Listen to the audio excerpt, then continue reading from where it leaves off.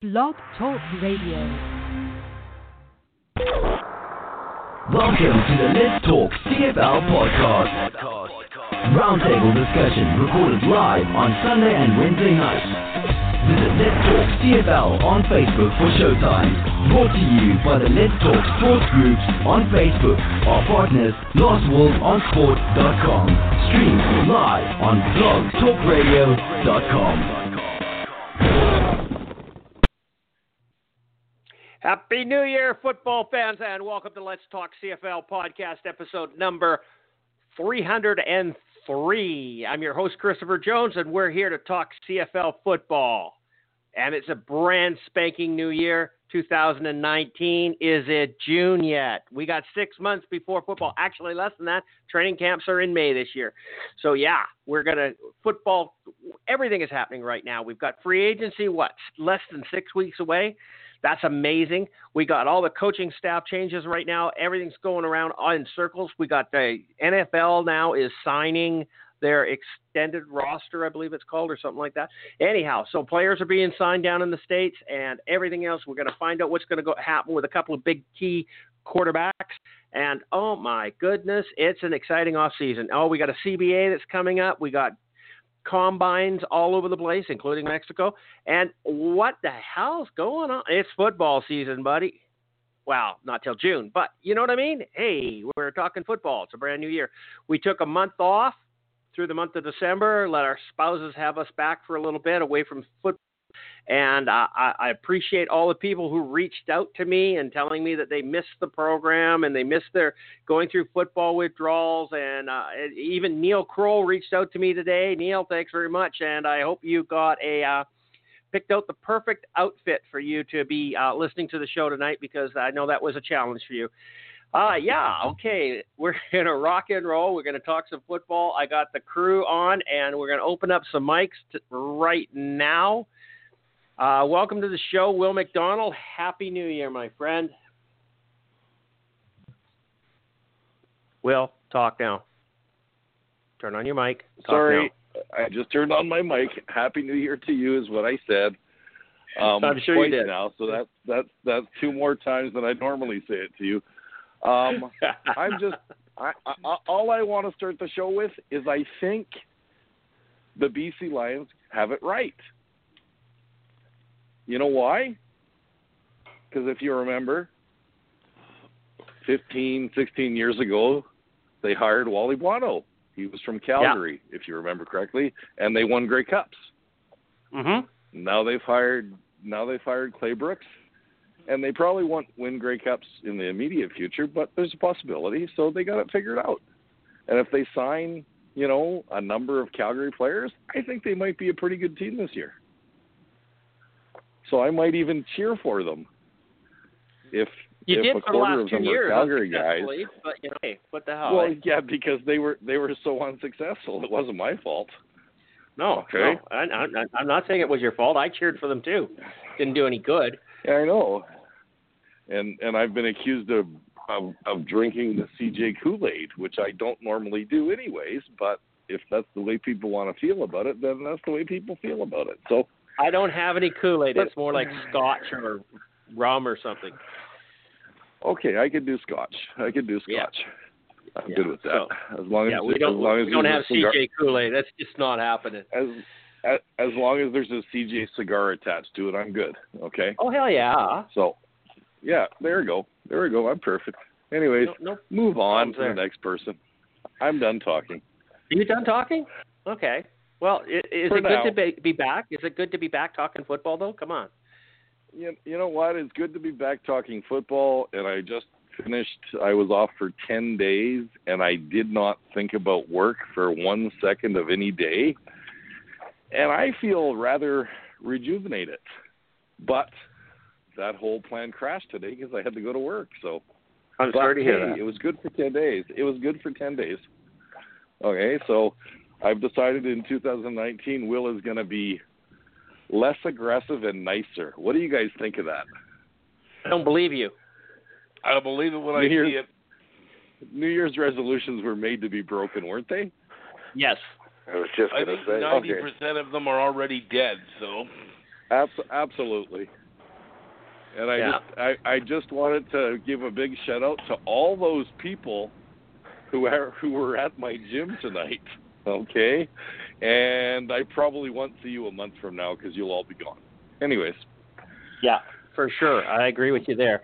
It really pisses off those of us who go to the gym regularly. Now, I don't go to the gym regularly, and I haven't for a few years. But New Year, January always comes along, and all these idiots come out there, and they try to work out. They want to lose weight and get healthy and everything else. All it does is get in the way of the people who really want to be there. Yeah, but the most important thing about that whole thing is spandex sales go up to fat people. Oh, did I say that? Whoops. Spandex is a privilege, not a right. Okay? It's a privilege. It's not a right. People shouldn't wear it who don't deserve it. Okay, let's move on to football. Mark, welcome to the program, my friend. How's our favorite Bomber fan? Doing good. Will, are you getting tickets to the Grey Cup? Yeah, he'll get 6. Does a bear shit in the woods? You're going to get 4 for us, right? Will, you're going to get 4 for us, of course. Well, I can't promise you that right at this moment, but I am wrangling some other deals. So, will there be 4 available tickets? If you guys decide to come, absolutely. Perfect. And they will not be bleeders. Okay, I don't want to sit between Will and Charles. I'm bigger than that. Yeah, but I thought insulting or not? Yeah, that's not insulting. I'm just pointing out. I thought that I don't want to get near Russ either. I thought Charles would invite Russ Gordon, and Mark can sit between those 2 guys. Well, don't forget you got Tony Dagenet. And Russ, there is no seat between them. There's no space there. No, I went to the Calgary game in Calgary this year with my buddy Will, and he gave his other 2 seats to this really, really, really big guy, and he sat beside me, and I'm between him and Will, and I'm going, I don't fit here. and you got to understand, those seats were made for people in the 1960s. Okay, people were a little skinnier in the 1960s. Yes, they were. Yeah. Not that I want to praise Edmonton, but I had nothing but room in their seats. So. Wow. That's nice to hear. Me and Russ had to sit next to each other on a Russ plane. And I. That was not Russ and I. That was not the most fun I'd ever had. But we survived. I bet.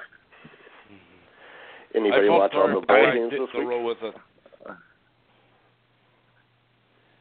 What's that? Anybody watch all the bowl games this weekend? On and off. I didn't see the whole thing. I watched part of the Orange Bowl. It was pretty much a beat down. Yeah, that one was. But I just love Bama just smoked Oklahoma. I watched Notre Dame and who was the other team? I can't even remember. Notre Dame and come on. The team that pummeled them. It's Notre Dame Clemson. And Clemson. And they say that Clemson's quarterback is the next one. So we shall see. He's only 19 years old. And he's 6'5" and probably weighs 190 pounds soaking wet.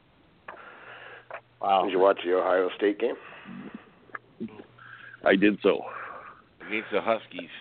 Yeah, that quarterback did not get one Heisman Trophy mention. That guy's he's already coming out of the college next year. Oosh. Isn't the Heisman Trophy for losers? Pretty much, except they get the huge contract to start with. I mean, name one great Heisman Trophy winner. Very few. Doug Flutie. Doug Flutie, Joe Theismann. Yeah, and? Yeah. That's the thing is that the guys that win the Heisman Trophy very seldomly go on to great professional careers. That is true. That's always the way. You know, it's a different sport. It's not professional football. It's no different than the players that are playing in the juniors in hockey. I mean, it really takes a special person to go on. Plus, American college football as a quarterback is completely different from NFL. It's more like CFL than anything. Watching an American college game is a dream CFL game kind of thing. Well, I know one Heisman Trophy winner that was extremely well known. In fact, he was a talk of North America and almost the world for at least a 2-year span. He went on to slash and he went on to slash and cut his way to fame. You know, he used to play for USC, played for the Buffalo Bills, wore number 32. Oh, Charles, that's bad. I'm just saying. Yeah. Okay, Charles, welcome. You've been talking. Good morning or good evening. Haven't properly introduced you yet. Happy New Year. Same to you and all of you, and good to be rested up and ready to start all over again. What did you say about a doobie? What? Didn't he just talk about it? Didn't he say something about a doobie, Mark? I did? No. Okay. Not sure. It could have been. It sure sounds like it. I think I'm going to have to play this one back and listen to it. You might have to play it back for me because I'm not sure what you're talking about. Okay. I can't do it while we're live. Okay. That's true. Yeah, I know. Everything's kind of weird. Okay, you guys want to talk some football, some CFL football here? Okay. Okay, so I want to do a little rant, and I'm going to move one of the segments up just for a second, just because we're dealing with it right now online at the Let's Talk CFL Facebook group. And Eric Tillman has recently been released as the general manager, relieved of his duties as general manager for the Hamilton Tiger Cats, and he is in discussions with being the top football operations executive for the Atlanta Schooners. Okay? So the Post explodes with comments about sexual predators.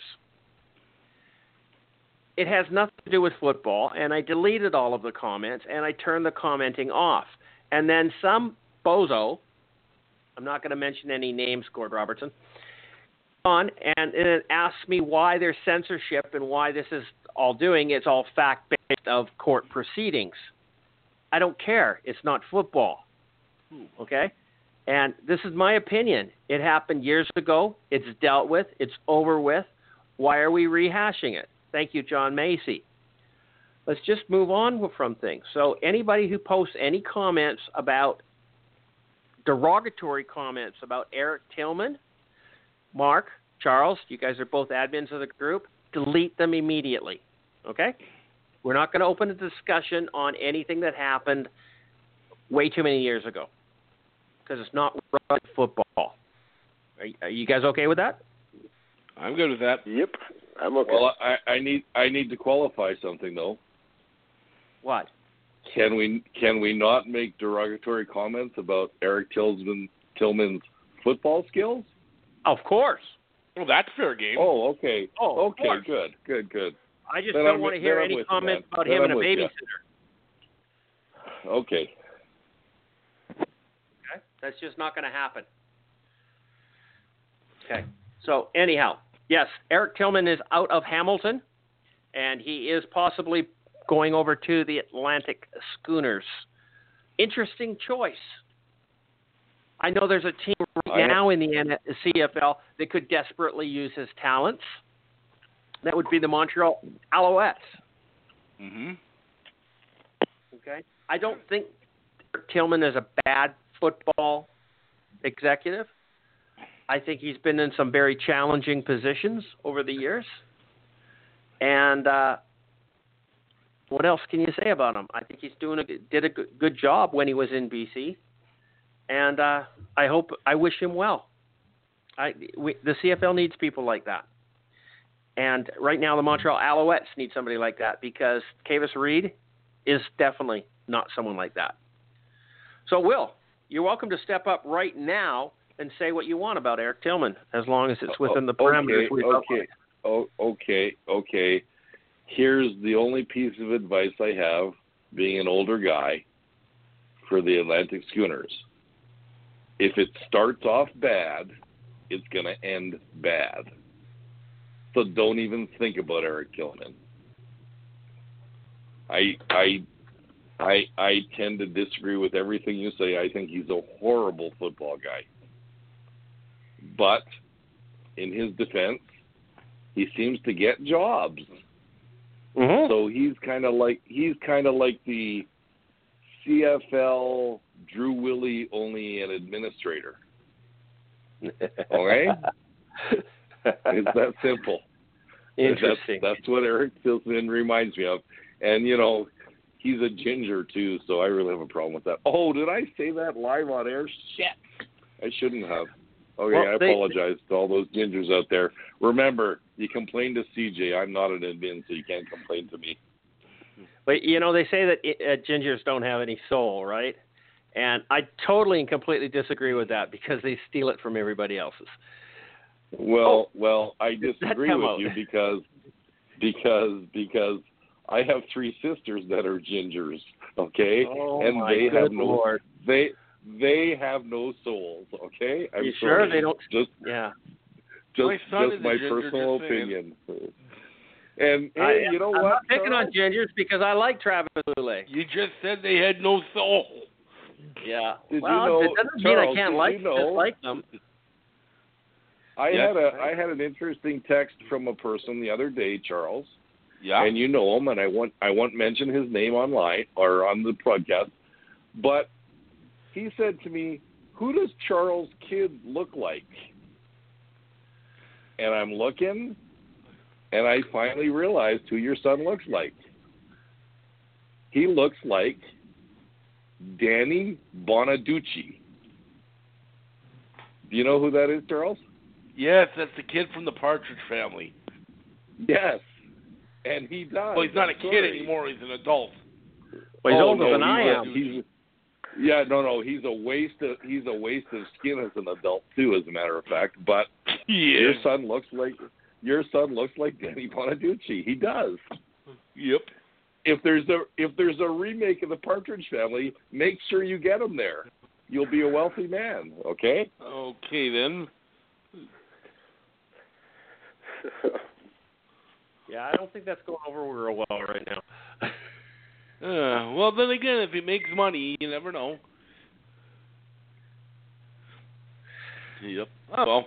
Hey, I mean, you could say worse about a person. I'm not sure how at the moment, but I'm sure there's some way.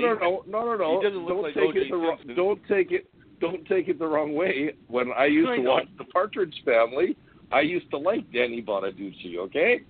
He was. I thought he was the best guy on that show. You're also dating yourself. But go on, well, everybody knows I'm old, Charles, so. Fair enough. Well, what was that? It was started in, what, about 1970 or something? Something like that. Well before I was alive. Might have been the late 60s, but I think it was like the early 70s, like 1970, 71, something like that, if I remember correctly. Anyhow. Yep. Okay, so let's keep going on this one. Okay, so Eric Tillman, we're finished with that one. We all know who it was, Charles. It was pretty much obvious. Well, I was just trying to confirm it. Great. Okay, so hang on. There was something else I wanted to talk about. I don't know what it is. Okay, never mind. Let's move on. BC Lions hire Devon Claybrooks from the Calgary Stampeders defensive coordinator, and he has assembled a football team. And then, did you see Matt Baker? Do you know who Matt Baker is, guys? I know Charles does. Mm-hmm. Yeah. Matt Baker is the PR guy for the BC Lions. He does the the podcast and the interviews and does the sideline photography and does all that kind of stuff, right? Social media. Matt's a great guy, absolutely great guy. And what is his post? Did you see his post today? I didn't know. Okay, I'll go over to Matt's Facebook page here and see what it says here, because he's all over the sports and world. He says, did I really just click on an article that suggests the CFL needs its own Rooney Rule? In an off-season where all 3 head coach vacancies were filled by African Americans, as a commissioner once told me, the CFL was inclusive before inclusive was cool. That's one of the best things about our league, and the Diversity is Strength initiative has further proven that. Men and women will always get the opportunities here regardless of the background. Thank you, Matt Baker. And that's true, man. Why would we possibly need a Rooney Rule in the CFL? We don't. We've always had a blend. I don't know what else to say it. And, of coaching, of players, of quarterbacks, of everything in this city. It's just not there. So, no, I don't think we need that rule in the CFL. It's not important in the CFL. Why? Because we're already living it. Okay. So, anyhow, if you guys look at the BC Lions' latest coaching staff, I don't think there's a white guy there, is there? Rich Stubler. Yep. He's not signed. That's true. I thought I heard that he was. I have not heard that. Maybe I'm wrong. I thought I heard that maybe he hasn't officially signed. There were a lot of rumors. But Wait. No, I'm sorry. We do have Rich Stubler as the defensive coordinator. Ryan Phillips is the D-back. Chris Ellis is the defensive line coach. Brian Chu, Nick Lewis, Drew Tate. There's another white guy. Brian Chu is sort of white. Brian Chu is sort of white, isn't he? He's Chinese. That's not white. Okay, well, yeah, but he's Canadian. Keith Stokes, Taylor Altillo, and then Jarius Jackson and some other guy. I forgot who it is. Okay, anyhow. Doesn't matter to me. Go out there and win some football games. And I got to ask you this. Why do you call him Biscuit? That's directed at you. Yeah, I was wondering about that. Devon Claybrooks is called Biscuit. Why? I don't know. I've never liked that name because it reminds me of a horse. So... Well, there was a famous horse, Seabiscuit. I mean, he accepts it because his Twitter handle is Biscuit9595. Mm-hmm. I'm just curious as to why he's called the Biscuit. It's probably something from college when he played college ball.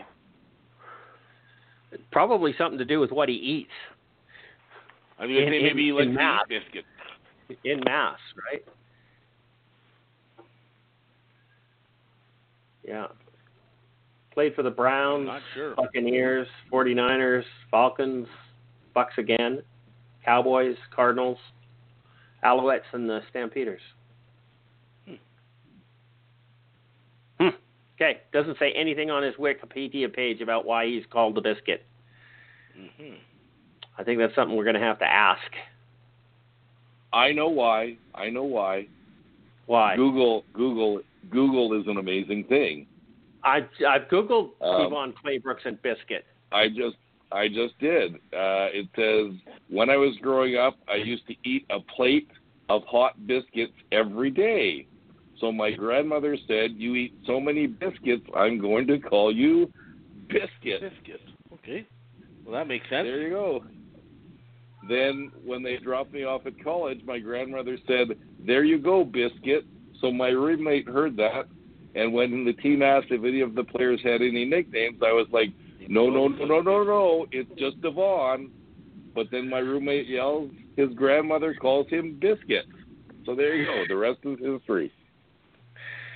Google is a wonderful thing. Okay. Let it be. So be it. Eat a plate of biscuits every day. That cannot be a good thing for you. Okay, so BC Lions have a stellar, we're going to call it a stellar coaching lineup so far.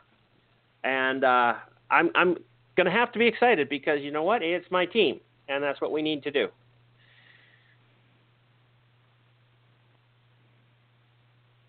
Okay, anything else? Yep.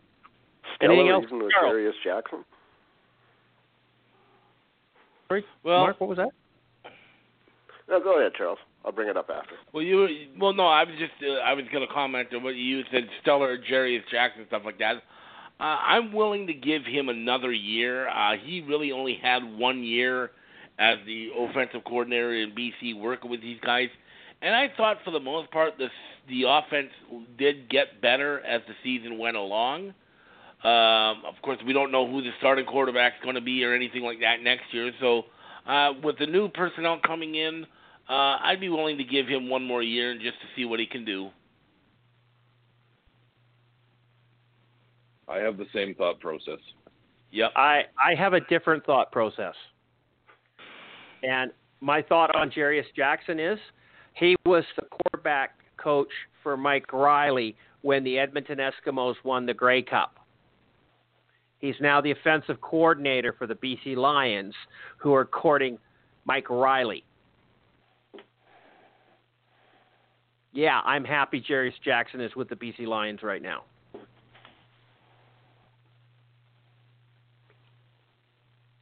Any arguments with that one? Nope. No, because the alternative used to be Kahari Jones, so I'd be happy too.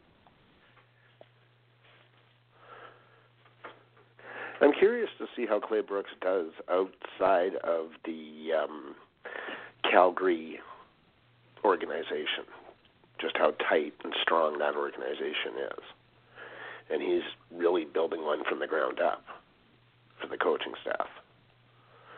There's a lot of new coaches in BC, so it's going to be interesting to see how he gets everybody together. Mm-hmm. Yeah. Now, my big question is this. My big question is this. You guys have heard who Calgary has named as their defensive coordinator, correct? What's his name? Munson. Yep. And he's been in Calgary for 14 years. And Devon Claybrooks got that position in Calgary after 3 or 4 years of coaching. Was he that much better, or did he have a bigger personality? Or I'm curious to know what the difference there was, to be honest with you. Who's hacking up on? Is that Mrs. Will? No, that's not me. Sorry, that's the background of my house. Don't mind me. Okay. Oh, okay. Yep. I was going to say Mrs. Will needs to stop smoking. Sorry, that's my wife. No, it's she not ate Mrs. something Will. that went down the wrong pipe. Oh, okay. Did you do the Heimlich maneuver or not? Pardon me? Did you do the Heimlich maneuver? Oh, okay. If I tried to do that, I'd break someone's ribs. That's not what we're talking about.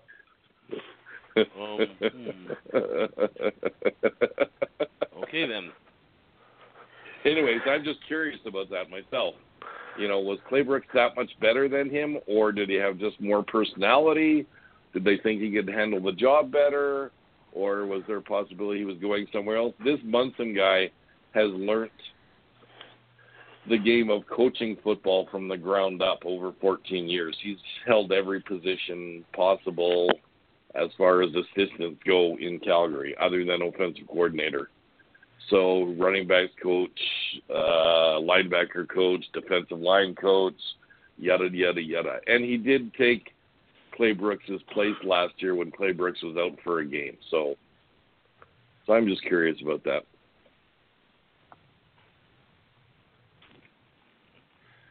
Well, we're going to find out. We're going to find out whether the system changes in Calgary, whether or not they still have just as strong a defense without Clay Brooks, Because, I mean, this guy's been in, Munson's been in the same system, if that's his name, has been in the same system for as long as Claybrooks has been there. So, you know, hey, nothing should change in Calgary. Everything should stay the same. I don't believe there would be a new philosophy and a change with the changing of the guard because the guard really didn't get changed. That's correct. I would agree. So I wouldn't be hesitant to say that Calgary's still going to be a force in the CFL because they lost a defensive coordinator. No, I'm not worried. I'm not worried for Calgary anyway. I would agree. I'm not ready to say that at this point because we don't know what players are coming back in Calgary. So that's yes, the key thing. Yes, Clay Brooks is a coach, but he doesn't play the game. I agreed 1,000%. But the system is what the players have to buy into. And regardless of how many of those players are going to come back, you have to believe the majority of them will be. Because that's just what happens. Maybe. Yeah. Okay? You might get some all-stars that think they're better than that and want to go after some money, and good for them. There might be some guys that get signed in the NFL. Good for them. But as a rule, you know, the NFL doesn't really sign our defensive players. Really, the only players that get to go to the NFL are receivers. I mean, some players, not though, totally true. Some defensive backs. Well, some players do tend to follow their defensive coach. So, you know, you never know. That's true. As long as it's not Mika, what's his face, I'm okay. Yes.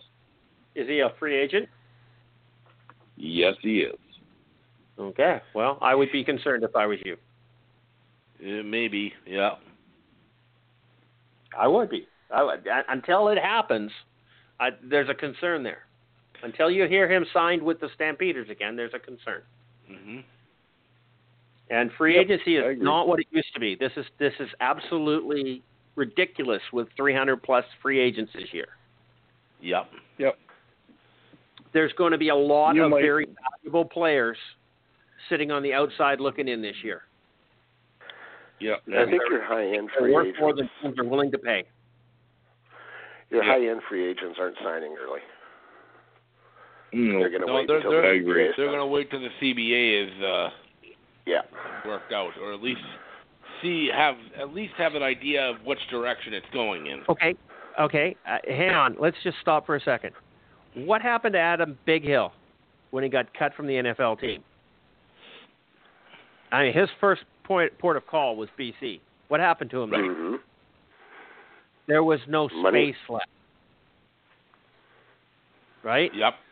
There was no space left. So these high-end free agents who think they can wait till the CBA comes in and then they can get that much more money is not a reality. No, sign now, veteran. sign soon. It's the veteran players that are pushing for something else, not so much the money. Benefits. The medical. That's what they're pushing for. I'm not arguing with you, Mark. Do you think that it matters what team they sign for? The benefits are going to be different? No, the CBA is going to have a universal blanket for all players in the CFL. Okay? Yep. So there's not going to be a reason for them to wait. That doesn't make sense. It's illogical. The players that I've talked to have said that they're waiting simply because they want benefits put in. Great. Put the benefits in. Do you think that they're not going to be put in if they sign a contract now? They're just waiting. It's a united front kind of thing. This is the strongest I've seen the players in a long time. Yeah, it doesn't make sense. I've heard that before in other leagues, and they always fold in the end. Oh, they will. Well, no, the first big guy who signs before he's supposed to, it will crumble from there. I'm assuming. Oh, yeah. Then everybody else will panic. Yeah. Yeah. And it should. And they should. Otherwise, they're not going to be playing football this year. Because they're going to try to get onto the team, and there is no money left, and they're going to be too proud to take half of what they did last year. Yeah. And I mean, let's face it. when you're talking the top 10 free agents in the CFL, if you sign one of them, then everybody better start panicking because the big money is gone. Yep, that's okay. Yeah, no doubt. So, yep. So we'll see what happens. It'll be interesting. Oh, we got lots to talk about coming up. So it's going to be interesting. We're just past segment 1 on this show. Never mind the rest of the season. I mean, we're just going to talk. I know. Toronto Argonauts have hired Corey Chamblin, former head coach of the Grey Cup winning Saskatchewan Roughriders in 2013. Next year he tanked, and the year after that it was pathetic at 0-9, and he gave up on the team, and they finally fired him. And then he went over and he was defensive coordinator in Toronto, and now he's the head coach. What do you guys think about this hire? I don't like Corey Chamblin, but it has more to do with the organization that he was in and the attitude of the management of that person at that time and place for the Saskatchewan Roughriders. And I don't think Corey is a victim of my hatred to the general manager, and I can't even remember the general manager's name right now. Do you remember who it was? Anybody? Taman, wasn't it? Brendan Taman. Yeah. Taman. Yeah. Taman. That asshole has no point. This is not in my league, man. I just do not like his arrogant attitude. I will do anything to win, whether it's cheating or not. And and Corey got painted with that brush, and maybe incorrectly. So I'm willing to give him a good shot in Toronto and see what happens, because the Argos need something to hold on to. Mm-hmm. Charles, what do you think of this hire? I'm just glad he's not in BC. Well, I mean, I've never been a Corey Chamblin fan. A lot of people jump on, he won a Grey Cup. Well, he won a Grey Cup because his GM went out and bought off every high-priced free agent. You or I could have coached that team and won a Grey Cup. He didn't have to do a lot of coaching with that group. And then once all those high-priced guys left, and he actually had to start doing coaching, the quality and the winning percentage continually went down till he went on and quit on the team. He basically didn't want to be there anymore. I think Toronto could have made a better hire, I think, in this case. But we'll see. I mean, maybe he'll show us something, but like I said, the only real time he had any big success is when he had a team full of all-stars that his GM bought. And, anyone could have coached that team to a Grey Cup. So, I don't know. The jury's out. I've never been a fan of Corey Chamblin as a coach. I've always thought he was overrated. I always thought that the team that was put together for him made him look good. And no, I'm not a fan. I mean, maybe he'll surprise me in Toronto, but he would certainly not have been my choice. I don't disagree with anything you said. It's like, you know how I say that some quarterbacks are just not very good, and even Drew Willie, everybody's got to agree Drew Willie is not that good of a quarterback. He's a terrible quarterback for our league anyhow. But they don't get to this position in life. They don't get to play professional football at a caliber that the CFL is for being in garbage. Okay? There has to be some talent. They had to be very good at some point in their life for them to get as far as they did. Right. Now, okay, it just doesn't mean that they're as good as the other 9, 8, 10 quarterbacks in the league. They might be at the bottom end of – when you're at the bottom end of – what do we got? 32 teams in the NFL. Let's give their top 3.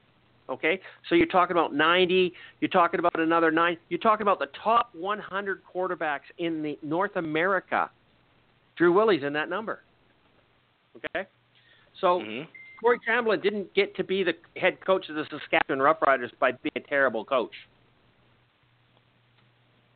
Okay, that's just kind of what I wanted to say. He might not be that good, but he's not terrible. And I know why. Go ahead, Mark. Go ahead, Mark. I know why Jim Pop took a chance. Because he knows that if Corey Chamberlain fails, there's always someone in the background who can take his place. And that would be? Jim Pop. Jim, there you go. Fair enough. You think Jim Pop wants the job? He likes to replace coaches. He's the only management person I've always thought wants to step down because he wants to be a head coach. So. And he's terrible at both jobs. Well, I wouldn't say he's terrible at the GM job. Has lots of contacts. Good. He's got lots of contacts. Well, but he needs to around him. Yeah, that's my Wally doll. You like it? You know, he's too young looking. He's not fat. And he's not. And I was trying to say unround, not unground. Okay, I wondered what that meant. You're saying he's not fat enough. That is correct, sir. And I'm not saying Wally was fat, but Wally was stocky. There's no doubt about it. Yeah. Stocky? Well, I don't know. You might go use the word pudgy, but I'm not going to use stocky. I use pleasantly plump, but then you're going to get all kinds of phone calls. Ugh. I love Wally. Okay, it was time for Wally to move on, and we appreciate everything that he did for the BC Lions and winning many Grey Cups and playing a respectable organization after so many disrespectful seasons. Oh, my good Lord. I can't even think about what we used to have in BC. Okay, so did you ever get a Wally doll, Charles? I did not. I was at the game. I remember because I was at the game when they were giving it out, and within 15 minutes, they were gone. And I knew why afterwards because I saw people after that game walking around with 3 or 4. Yeah, that's sad. Yeah. Arlene sent me one. Oh, nice. I asked her for one, and she said, yes, I will do that to you, and she mailed it up to me. Yep. I still got to get my Manny doll from a good friend of mine. That would be me. I have it, too. It's sitting on my counter. I keep forgetting to send it. I gave you the address, didn't I? I know you did. Yes, you did. I got to send it to you. Maybe that reminds me, yeah. Okay. It should remind you every time you see it. It probably should, yeah. I don't know why it doesn't. Because I have no hope of Manny from anyone else. You have to be my hero. Yeah, I've got it. I'll send it to you. Okay. I'm excited. Okay, so Corey Chamberlain in Toronto. Mark, good, bad, ugly? I don't think it's great. He does have experience. We all know that. Not the best, but he does have.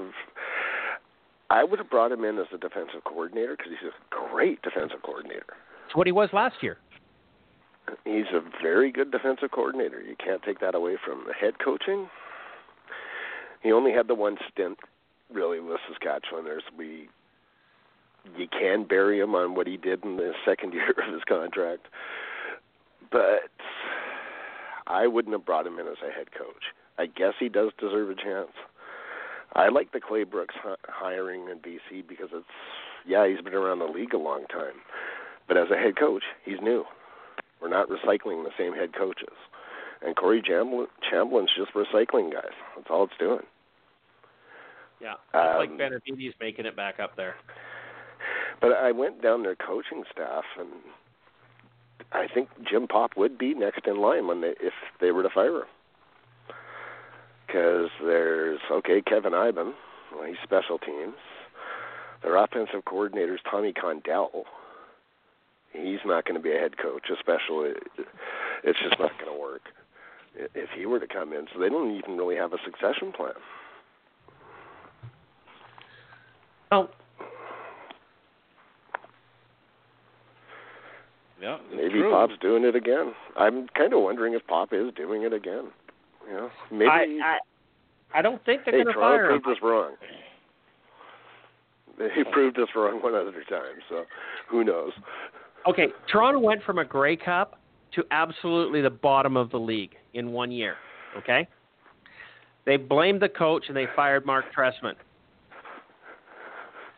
If Toronto sucks this year, you cannot blame it on Corey Chamblin. No, definitely not. Okay? Pop has to be fired. So Pop is not going to fire Corey Chamblin and assume the job because he won't be there to fire him. We hope. Well, you got to believe that there's more intelligence in Toronto than Montreal.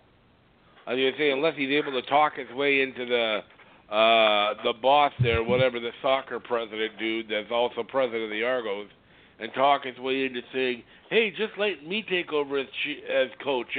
It'll be cheaper." that might be ringing bells there for the MLSE. Yeah, I doubt it.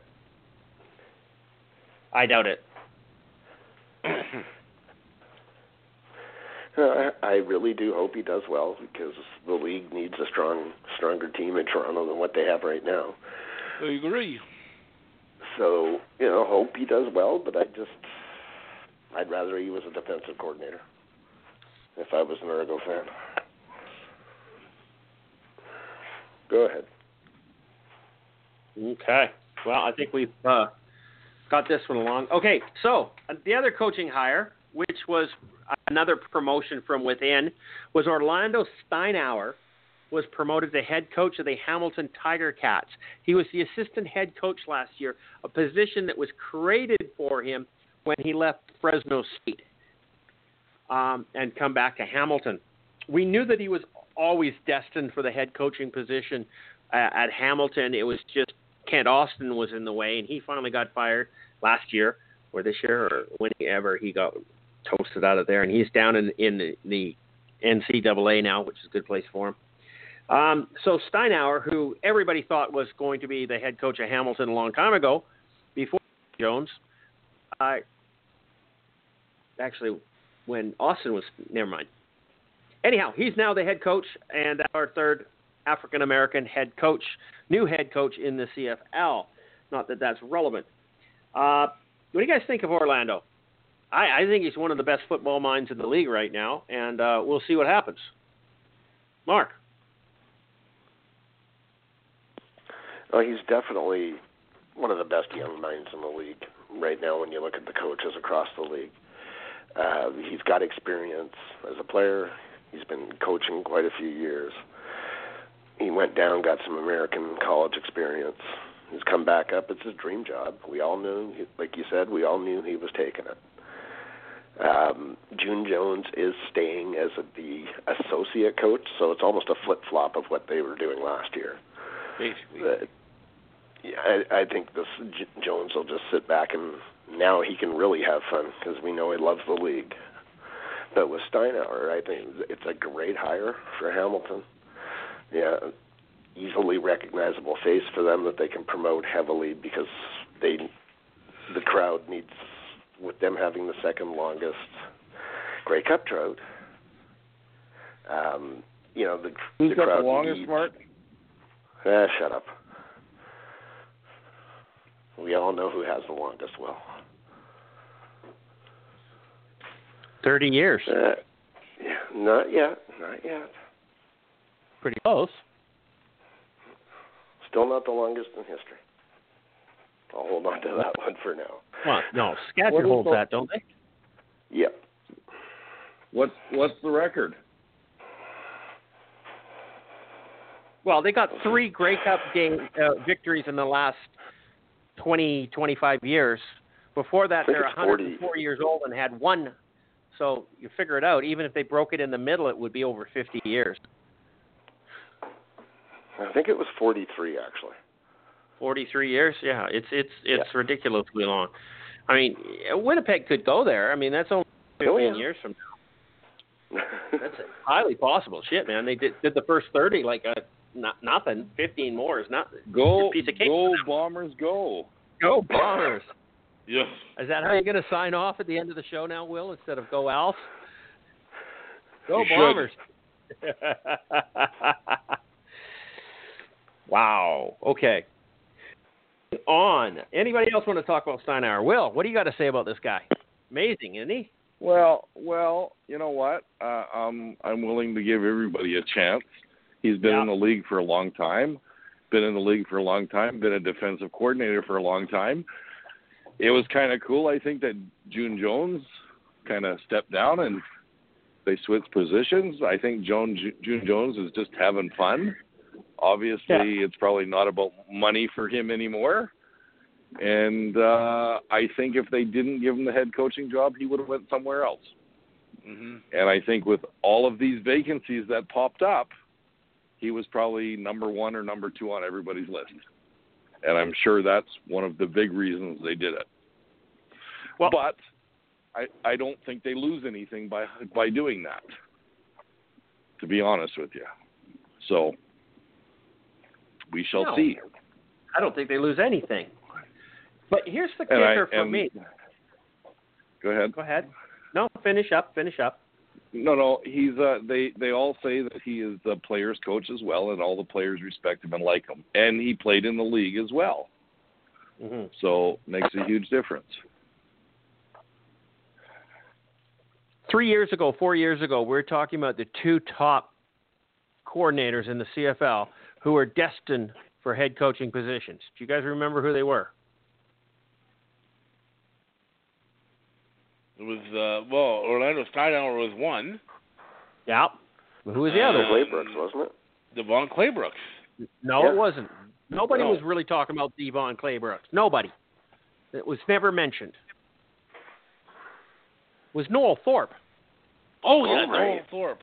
Yeah. Right? Noel Thorpe, who was with Montreal under Pop, didn't get the head coaching position, and he got mad, left, went to the Ottawa Red Blacks as the defensive coordinator there.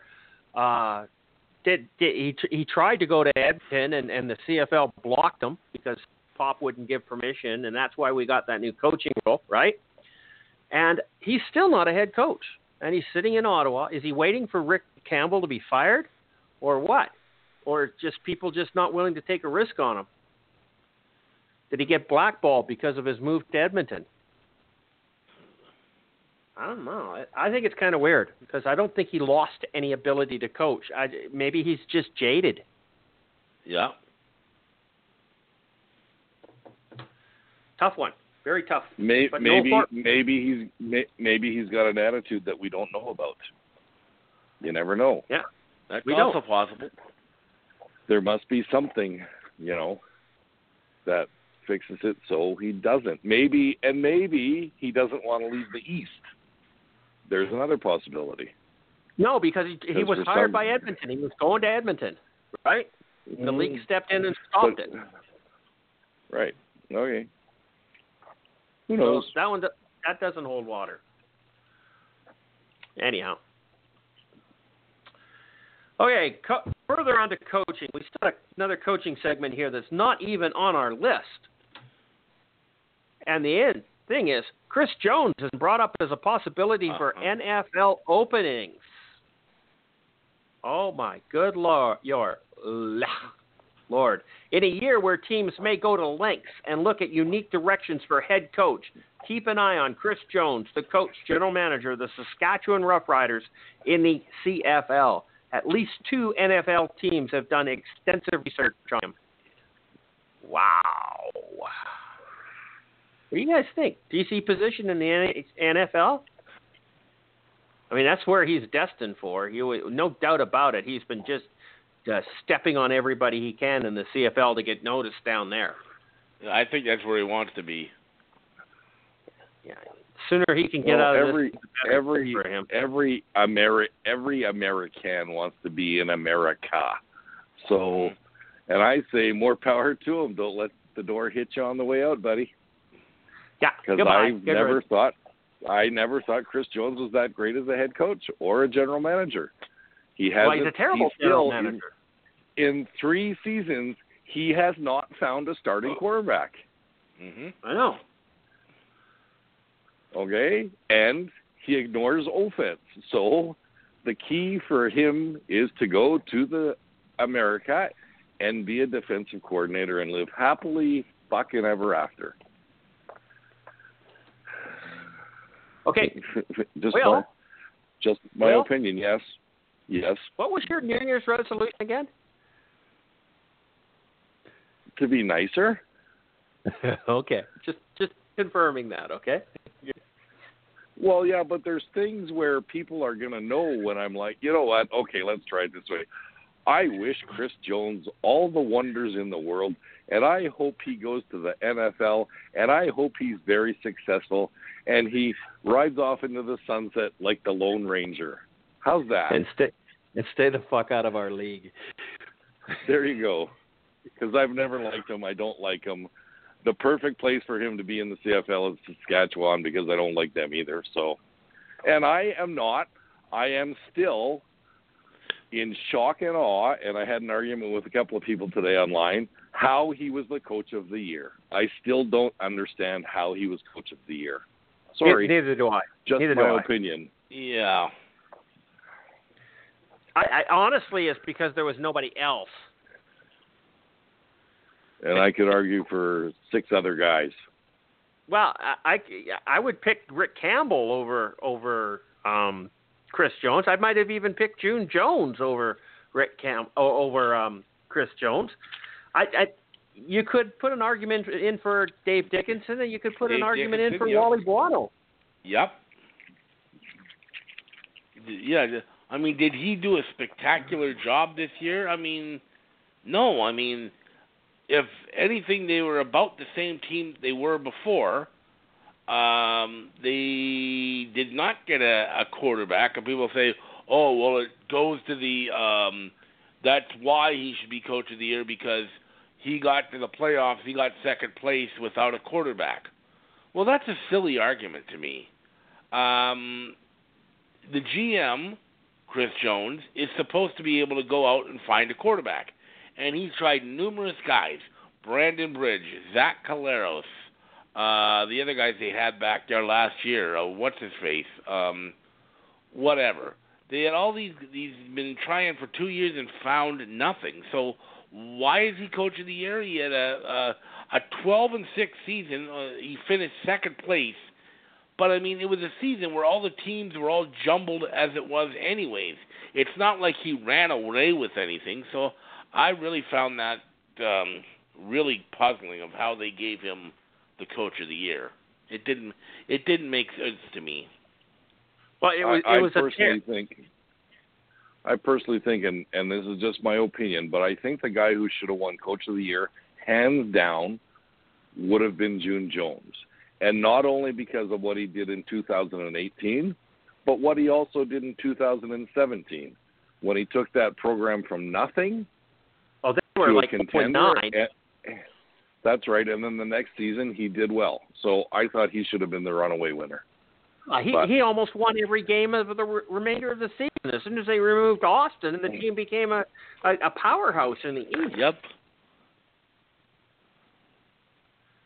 No, that's just it's absolutely ridiculous. I agree. It should have been June Jones, and you could have put an argument for Rick Campbell. Those are your two runners-up, in my opinion. But Chris Jones, no, absolutely not. That's silly and ridiculous. Anyhow, you're talking about Kevin Glenn, Mitchell Gale, and Darian Durant were the starting quarterbacks for the Saskatchewan Roughriders under Chris Jones. Okay. And I think Keith Price was there, and a guy named Brett Smith as well. Mm-hmm. So, anyhow. So, yeah, Chris Jones, quarterback, coach of the year. Not in my watch. Mark, you're real quiet in this discussion. You're a big Chris Jones fan, aren't you? I can tell. Oh, you just don't want to step up and say anything right now. Yeah. What's the point? We all know my feelings towards the guy. He's in Regina. It doesn't matter. He'll be an okay defensive coordinator for a year or two down there. Maybe. Head coach, not a chance. There's no chance he's going down as a head coach. Yeah, but would he have to? What's a defensive coordinator make down there? Oh, probably 4 times what he makes up here. Yep. Yeah. So who cares? Yeah. You know, the most intelligent person I know, okay, the most intelligent people that I know in the corporate world refuse promotions. Yep. Because people are promoted outside of their abilities. They're promoted, all of a sudden they're fired. It's the people who say, no, you know what? I'm not a regional manager. I'm a great salesman. Or I'm a great regional manager. I don't want to be a national manager. Or I don't want to be the CEO. You know what? No. Those people are the ones that I respect. Not the ones that take it and 2 years later are fired. But we all know the thing in the NFL. The NFL, they spit out coordinators. They chew them up and spit them out constantly. So he'll can't be blame back the up coach here who quick. makes too much money. Okay, moving on. Where are we in time? Oh, look at that, an hour gone. Oh, you know, I was going to start off the show with. Never mind. We'll do that another show. Okay, CBA talks to start in January. What the fuck? Come on. What have you guys been doing? Did this sneak up on you and surprise you that the collective bargaining agreement expires in May of this year? Oh, no, let's wait till the last minute and see if we can powerhouse it into the last final weekend, and maybe we'll get the season started on time. Come on, seriously. Yes, I know that's how negotiations work. Yes, I know that happens in just about any and every industry. Yes, but in most industries, the CBA expires, and they work under the old contract for a year and then get retro pay when they come back.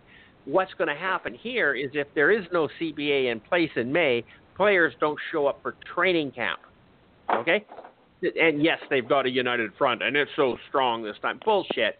Okay, it's not. You guys got there's no bargaining position for you. You have no stronghold at all. I'm sorry, players. And I got into a big argument with Paul McCallum the other day online about this. And he basically, you know, my point being is that what 23, 24, 25-year-old man in Canada makes $54,000 a year. A very, very small percentage. If you cannot survive on $54,000 a year when you're 23 years old, there's something the matter. Because you're probably still living in mama's basement. Okay? Yes, there's the player out there, this 26, 27-year-old rookie working under a rookie contract at $54,000 and has 6 kids. Okay? Dude, keep it in your pants. If you don't have a real job, keep it in your pants. Don't be making babies, especially 6 of them. You remember that guy last year that was bitching about that? How do I live on this? Wanted to go to the NFL. Anyhow, beside the point. Oh, you know, that's my bitch. And then McCallum says, well, Christopher Jones doesn't think that players deserve to have this money. No, I'm not begrudging them their money. I think $54,000 a year is a realistic payment for this type of job, for this year, this age of person, and for what they do, and for the league that we're in. So I don't think that they're underpaid. I don't think that they're overpaid. I don't think they're going to get any big bloody raise, okay? I mean, what did the salary cap go up from, $4.8 to $4.99 million after the last CBA? Divide that between 52 players. It's nothing. They all got a $500 a year raise. Why do these players think they're going to hold out and get this big killer payday because the CBA is going to come in and we have a united front and we're going to negotiate our fair wage for our football? The money's not there. You don't get blood from a stone. Okay?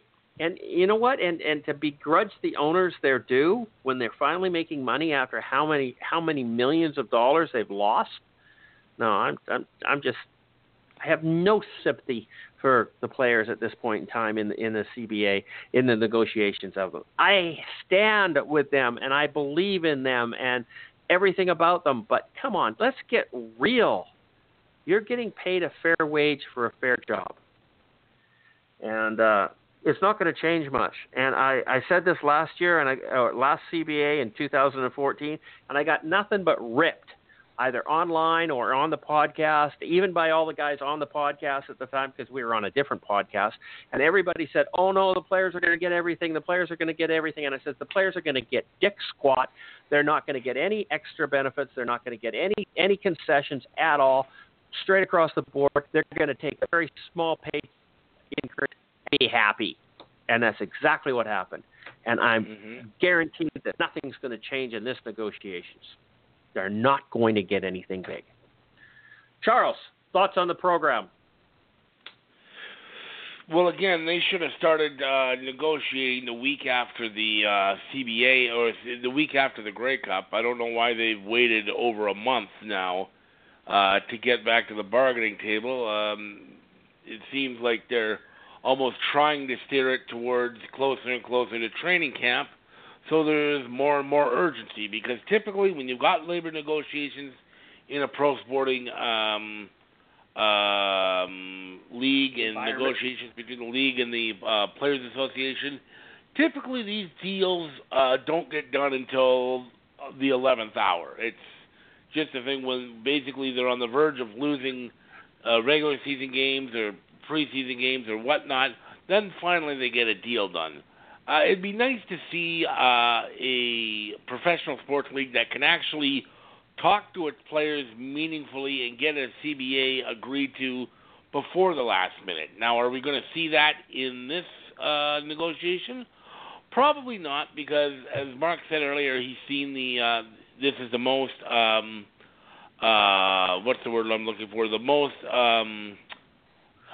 what's the word you use, Mark? Unified.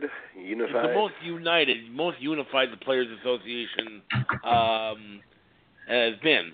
Well, it's really easy to be united when it's January and there's no games for like 5 or 6 months and you're not missing any paychecks or anything like that. When you get closer and closer to losing out on paychecks, you're going to start seeing that unified front kind of go down a little bit if there's no deal reached before then.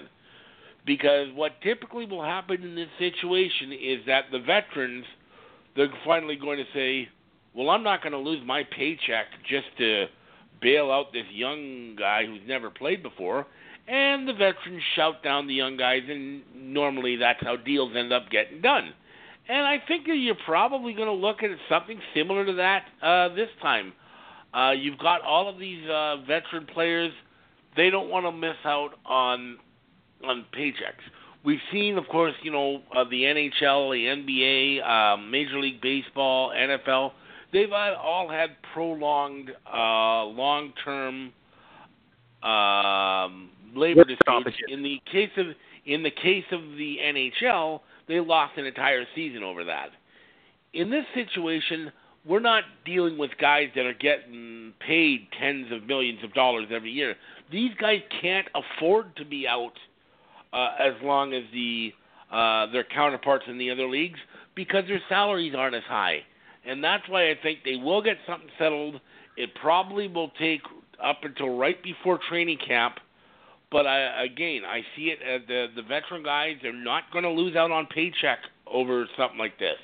They'll pull up the united front as long as they can, but ultimately it is going to likely come down to the guys wanting to, get their paychecks, wanting to get what they can. It's happened this way before in the last CBA. I think it's going to happen again. Yeah.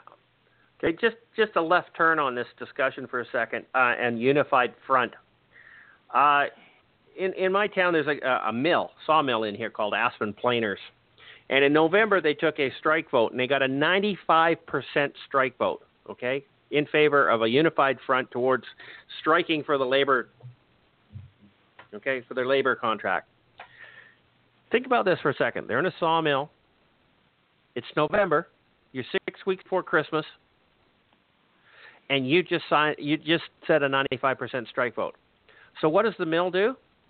They immediately shut down for a 2-week non-scheduled maintenance. Okay?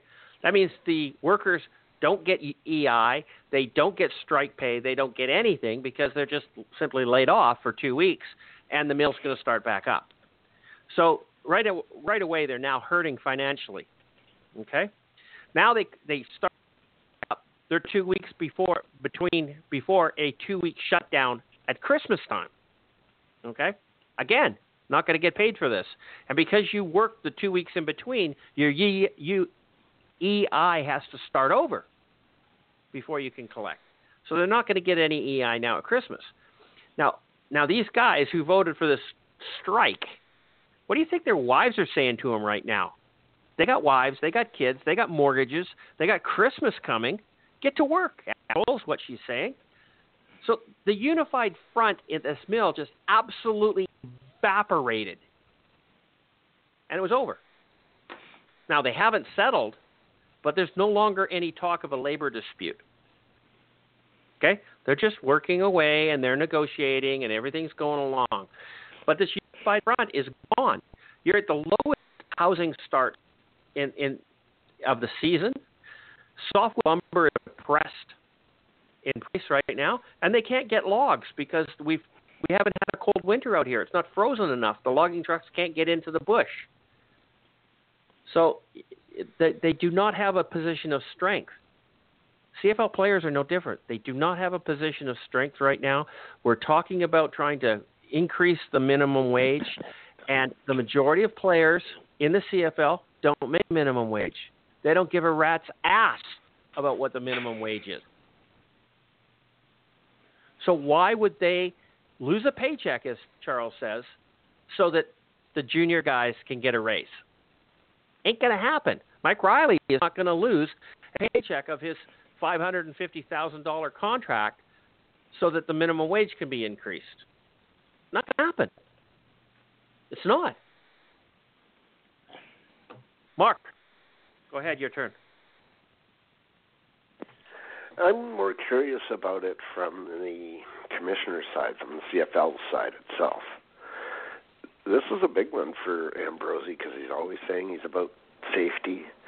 He's about doing things for the players, and he's shown it by they can't hit with pads on anymore in practice, extra bye week, all this other stuff.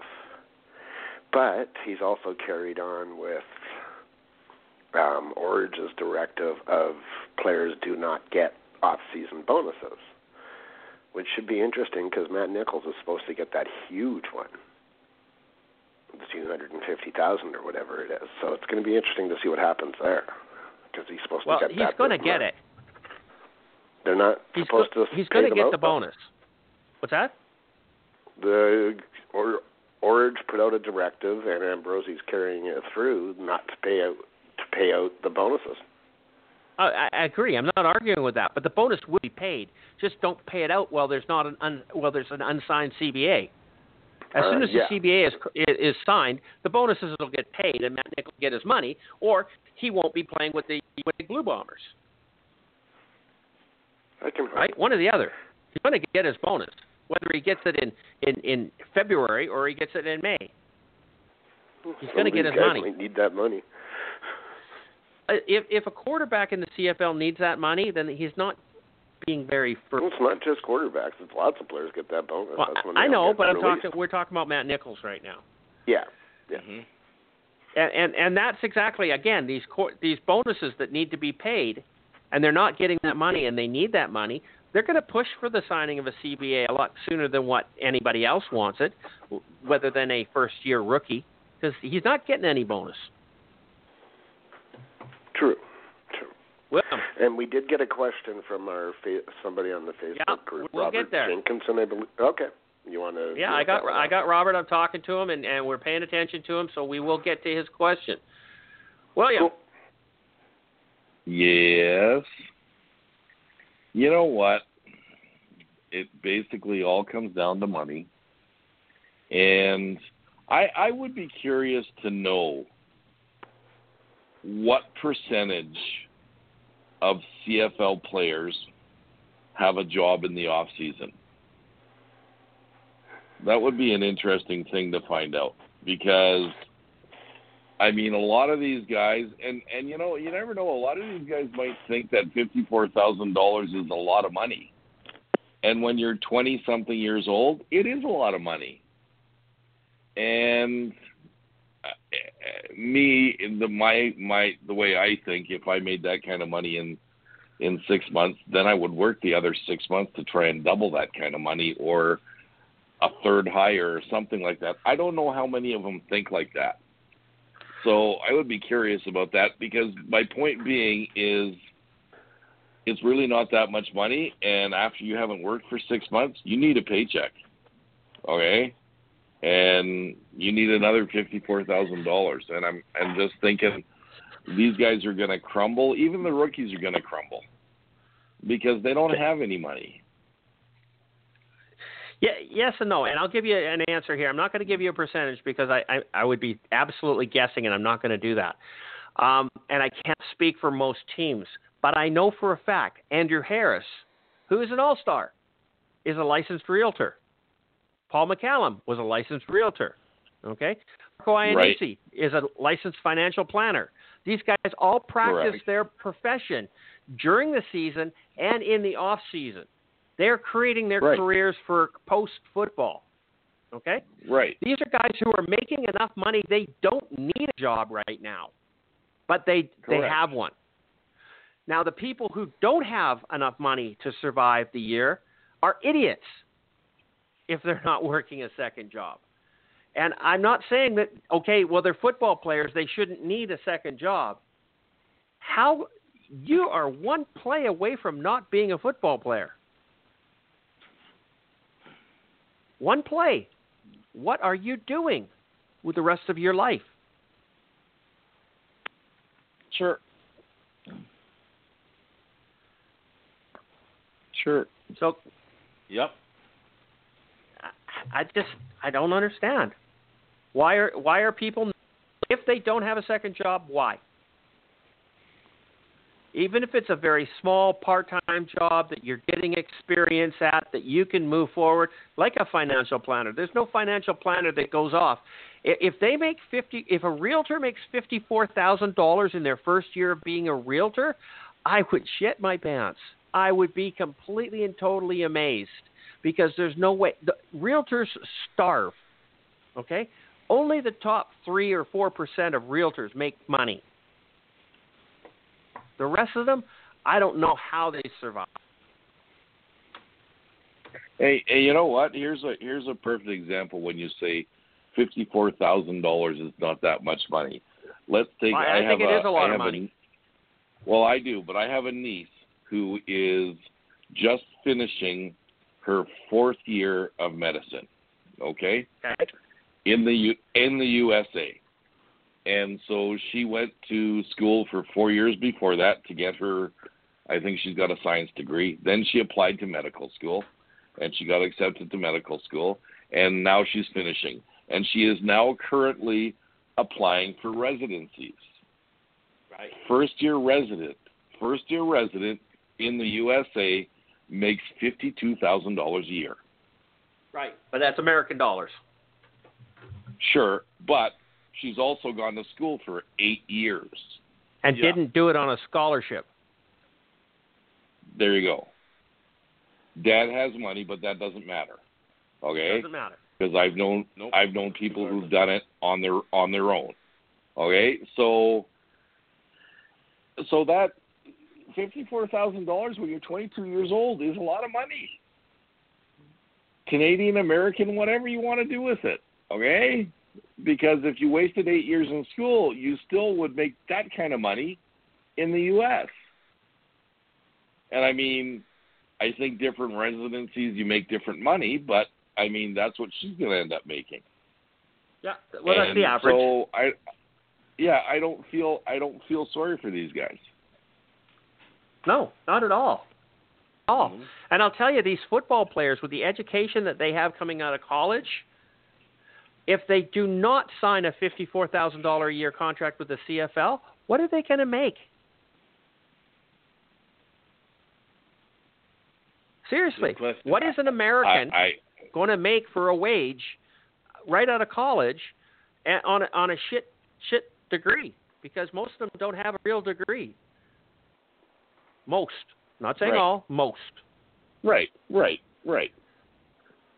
But, I mean, even the guys who have real degrees, when they come out of college, they don't make that great of money.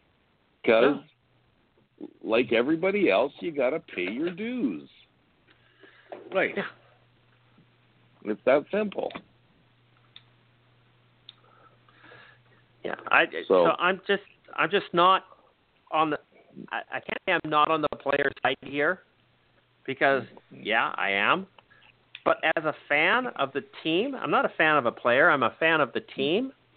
I want the team to be successful. And if they have to do that, and not only successful as in on the field in a Grey Cup, they have to be financially stable. They have to be successful in the box office. They have to be successful in everything. And that can't happen if you're overpaying your employees, whether that's coaches and management or players. Everybody has to be realistic, right? Am I wrong here? No. Yeah, no, you're not wrong at all. Okay, so now we've got a listener on Let's Talk CFL Facebook group, Robert Jenkinson, who kind of put out a comment. Is kind of late, but do you guys think there will be a season this year? I hope that we have answered this question for you, Robert, but to me, the answer is yes, there will, because the unified front of the players will collapse before they start missing paychecks. And we will have a CBA in place before the midpoint of training camp, is my estimate. There may be some holdouts for training camp. We may delay training camp or go with a limited training camp. I think we did that in 2014. But will the season open on time? Yes. Because everybody is a collection of idiots if they don't. Does anybody want to touch this question? Will the season start on time? Will there be a season? Yes, there'll be a season, and yes, I think it'll start on time. It has no choice but to start on time. Yeah. With the stadium availabilities and everything else, it has to start on time. Yep. So. Yeah, if there's a delay of a game, do you think the teams don't they get off on the rent that they've got to pay for that stadium? Nope. Do the players get a pass on their mortgage payment? Bombers in Saskatchewan lose a ton of money. Yeah. Yep. It's in nobody's best interest for the season to be delayed. Nobody's. Yeah. Think of it this way: in BC, in Montreal, and Toronto, they already fight tooth and nail just to get attention from the media. If there's a work stoppage, they're going to become even more irrelevant. People will just forget about them. Yep. Okay. We have completely ignored the most important shareholder in this discussion. Not the fans, not the players, not the team, it's not the league. Who's the most important shareholder in this that's going to lose the most amount of money? TSN. Oh, are they going to be happy? No. No. No, they're not going to be happy. No. This is going to be rectified, and it's going to be rectified in time. Robert Jenkinson, I hope we've answered your question for this tonight. Yes, the season will start on time. And yes, there will definitely be a CFL season this year. Okay, moving on. CFLers working out for NFL teams. Well, hey, I've just got going through the news feed, and there's a whole pile of players that are already signing. Dexter McCoyle. Who else? Mark and Michelle. Yep. Duke Williams hasn't signed yet, but it looks like he's down south. Yeah. That would Riders shock have me if released he Penny Shaw. Is that is it because they released him, or they released him because he's got a NFL contract coming? He's getting a. No, actually, I think I've seen a few people say that they just released him.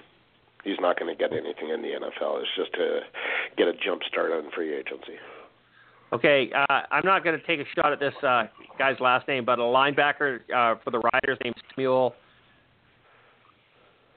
Iguavin. Iguavin. Okay. Guavin, yeah. Yeah, so he's gone. Marker Mitchell, yeah. James Flouders going to sign with the Bears. So yeah, there's a chunk of my other headphones. There's a chunk of players that are going. Yeah.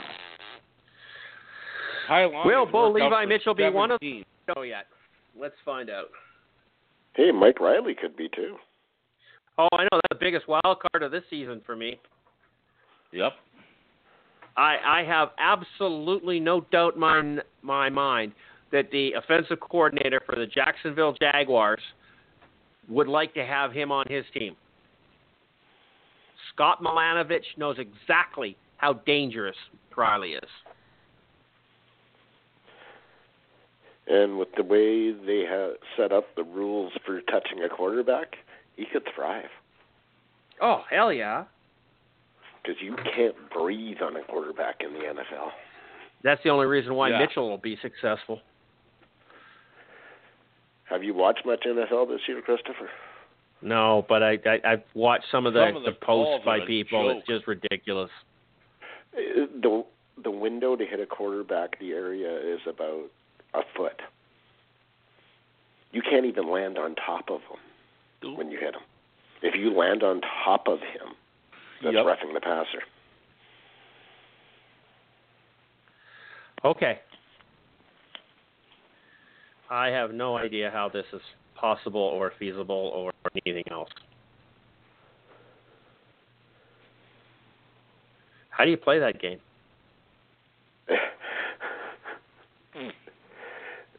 It started getting better after a while. Yeah. The players got used to it, but there's still everybody just kind of stands there and goes, that's a penalty. Even the refs are going, yeah, it is. I don't want to throw the flag, but that's what we've been told to do. Yep. And it's embarrassing, some of them. Oh. Yeah, no doubt about it. Okay. Terrell Owens may have been right saying that in 5 to 10 years we'll be watching flag football. In the NFL, I don't think we're going to get that in the CFL. It won't happen up here, but it's going to happen down there. Yeah, we got better sense than that, I hope. Okay. I don't like talking about the NFL, so we're going to move on. CFL to hold a Mexican combine. There's a lot of pros and cons on this one. I don't see what the problem here is, and it's not CFL. Hang on, this is really weird. CFL is not holding a combine. The Mexican Football League is holding a combine and invited CFL scouting staff. Okay? Yeah, it's an agreement between the two leagues. This hasn't cost the CFL anything other than the transportation and housing and food for these scouts to go down there and take a look at it. And if they go down there and they look at some football players, and if there's anybody down there of interest, they'll come up and play football. I had somebody on the group the other day that says, "Oh yeah, so now we have to have each team has to have so many different Mexicans on the team." I went, "Are you an absolute complete moron?" Where did they get that idea from? There's a lot of people have been saying that. This is the Canadian Football League, not the Canadian Mexican Football League. We do not have a ratio for Mexican players. If they're good enough to play football in the CFL, they should be playing football, and I don't give a shit what country they were born in or play football in. Okay? Could they be called a national? No. If they made the team? No. Why? You have to be born in Canada, or your parents have to be born in Canada, or you had to go to school in Canada. No, Mexico's not part of Canada. Europeans can be called nationals too because they're not American. No, they cannot. I thought I read that somewhere. No, well, if you did, it was written by an idiot. Do you want me to go pull the rules? No, I got the rules. You have to have been born in Canada. You have to be a Canadian citizen at the time of signing your first contract for the CFL. You can't sign a contract and become a Canadian. One of your parents had to have been born in Canada, which is why Alex Simpson is considered a national, which is absolutely ridiculous. He never stepped foot in Canada until he was drafted. And you have to have been going to school in Canada from grade 5 on. Mm-hmm. Okay? It's the only way you can be considered a national player. There might be another couple of little options, but they're pretty much you have to be here. Somebody had to be born here, or you have to be here for a period of time. So, no, Mexicans are not going to be considered national players just because they're not Americans. We don't have American players. It's not an American ratio. Okay? I know. You know, we've got so many Americans on our team, so we're allowed to have so many others. No, that's not the way it works. And I'm not saying it to you so much, Marcus, the other people, our audience. Yeah. They need to realize that this is not an American ratio and everybody else. This is a Canadian ratio and everybody else. So Mexicans are going to be considered the same quality as Americans. So if there's a Mexican player that is capable and willing to play football better than any of the other 26,000 graduating NCAA Division I players that wants to come to Canada to play football, then he should come to Canada and play football if he's that good. Yep. Yeah. But he's going to be considered an international player, whether he was born in America, Mexico, or Swahili, or Australia, or Swaziland. Sorry, I don't care. Come play football. I want to be like what's his name, the Bomber fan who's every time somebody gets released, he goes, "Come play football for Winnipeg Blue Bombers." Hans. Yeah. Hans, that's right. Hans Gruber. And He only Nakanomi comments Tower. in the off season. He only comments in the off season. Yeah. Never says a word all season long. I love the CFL. And we know what words he's going to say when he comments in the off season. Yes. I think he's just got it copy and paste. I don't think he rewrites it. And can people online when they... Sorry. Go ahead, Charles. Go ahead. I was just going to say, can people online, when they read this story, first of all, read the story, but when they see the headline, stop posting CFL for Canadians only and stuff like that? Because you sound so foolish when you do it.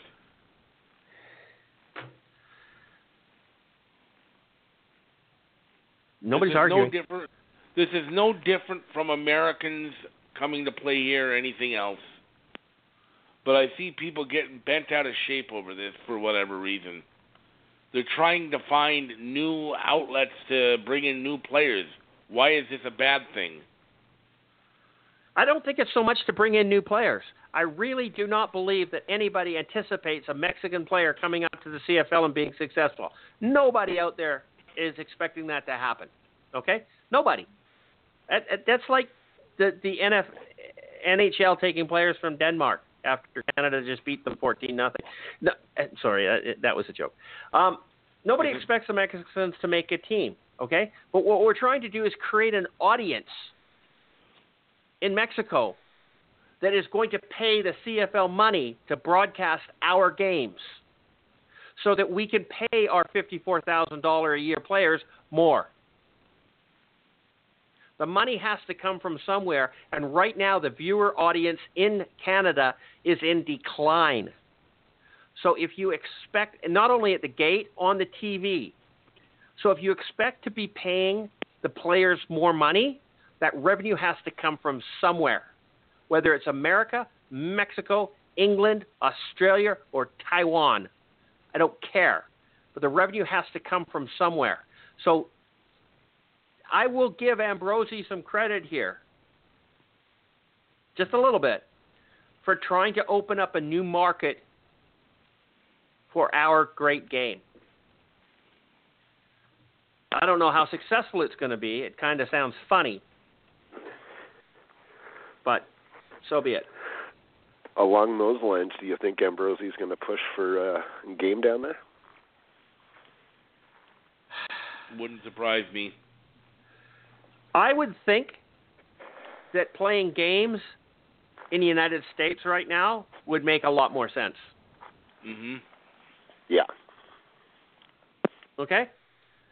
I'm not talking about putting a team down there. I'm not talking about opening the league up down there. I'm not talking about opening a mirrored league down there. I'm not talking about changing the ratio or anything. I'm talking about going down there and playing some football. I'd love to see it happen. You can do it in stadiums like the Rose Bowl, where they got the track around the outside, because you can extend the field to the sidelines and then put the coaches on the track, kind of like Commonwealth Stadium, because you need a bigger field to play the Canadian game properly down there, and if you don't have the bigger field, you can't play football.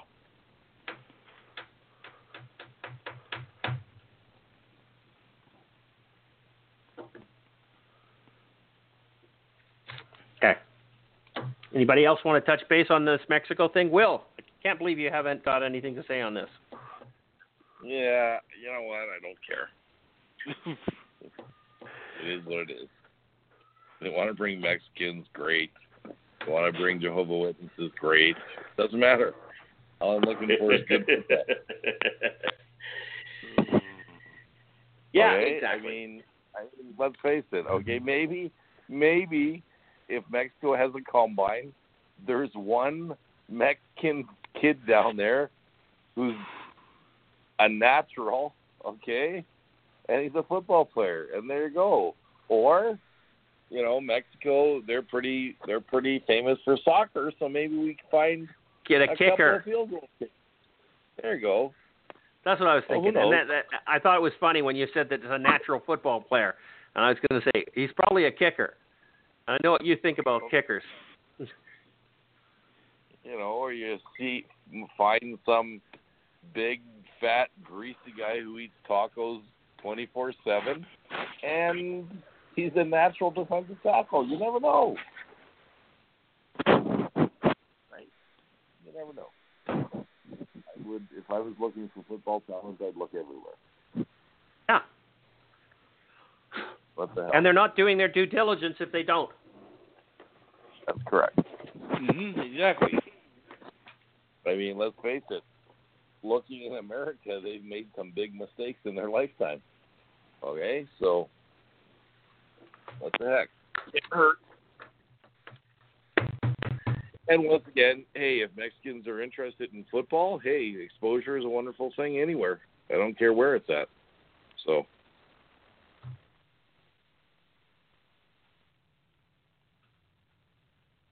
Okay. Boom. If you said good night. We all Moving went on. silent. Yeah, well, I was typing, right? So sorry, dead air. Typical, right? Halifax has sold 6,000 tickets, or has got 6 deposits on 6,000 tickets. Whoopee big deal. They have 6,000 people who have put $50 down that is refundable. Do you want to hear the funny thing? Our buddy Kelly Bale from Regina, Saskatchewan is one of the 6,000. He put $50 down to support the team. How many other people around the CFL have done this? I can't believe that he's unique. I wouldn't do it because I don't think that Halifax is going to be successful. So there's no way I would do that, even if I was going to get my money back. So why is this such a big coup to bringing the football team to Halifax? I have no idea. It's just completely amazing. The dumbest thing that I've seen is that the organization that is working on bringing a team to Halifax who has named their team that does not exist, they haven't got a franchise, is now selling logo wear that is merchandise that is so close to being Red Blacks. It's amazing. Okay, that wasn't just me that thought that then. Okay? No, it was not. No, I think that's everybody. Everybody, I mean, I look at this, you hold your name, oh, it's Red Black, and then, oh, my God. I don't know. Yeah. It just completely blows my mind how they think they can do this. So, yeah, you can buy a T-shirt that says Atlanta Schooners on it, football club, and it's got the red and black tartan on it. It's so close, or no, it's not so close. It is identical to the Ottawa Red Blacks.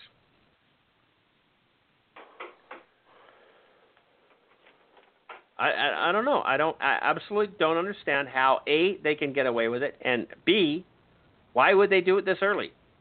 Yeah. Can they at least get the franchise awarded before they start selling merchandise? Right now they're selling merchandise to a franchise that does not exist. But the Schooners did that before because you could buy Atlantic Schooner T-shirts from the 90s, 80s, whenever it was. 84. Mm-hmm. Yeah, I mean, I'm looking at it right now. It literally has the lumberjack red and black plaid going down the front of the shirt, which is identical to what the Red Blacks look like.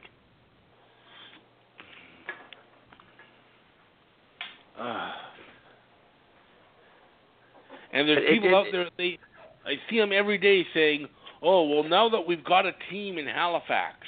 No, you actually don't. They're like, it's coming, it's coming. And so apparently there's 6,000 others. It's not coming. Considering they don't have a stadium, I'm surprised they've even gotten 6,000 people.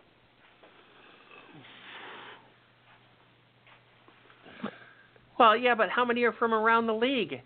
Oh, I know. Yeah. How many are from around the league? How many of those are companies buying tickets? Mm-hmm. Or at least putting money in for tickets?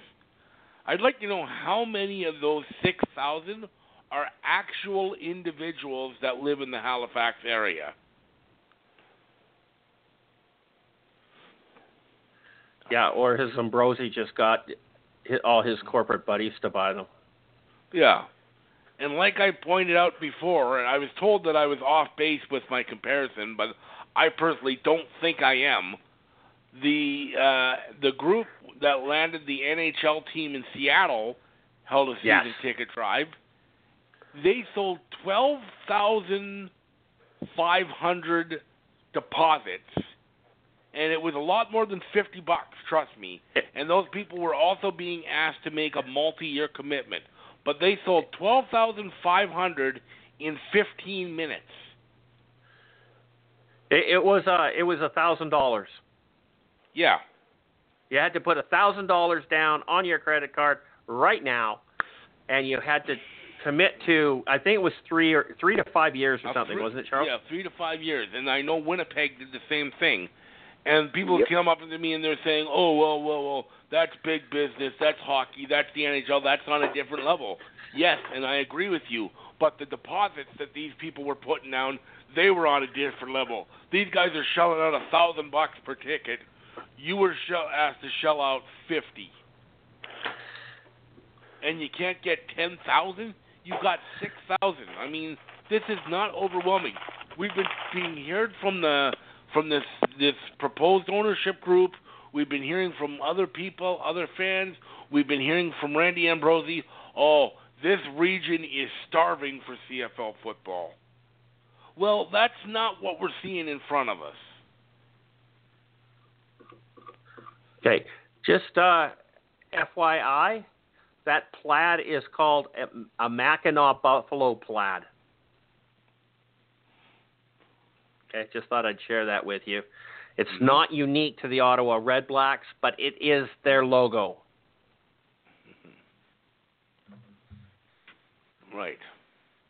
I mean, I used to wear one of these when I was younger.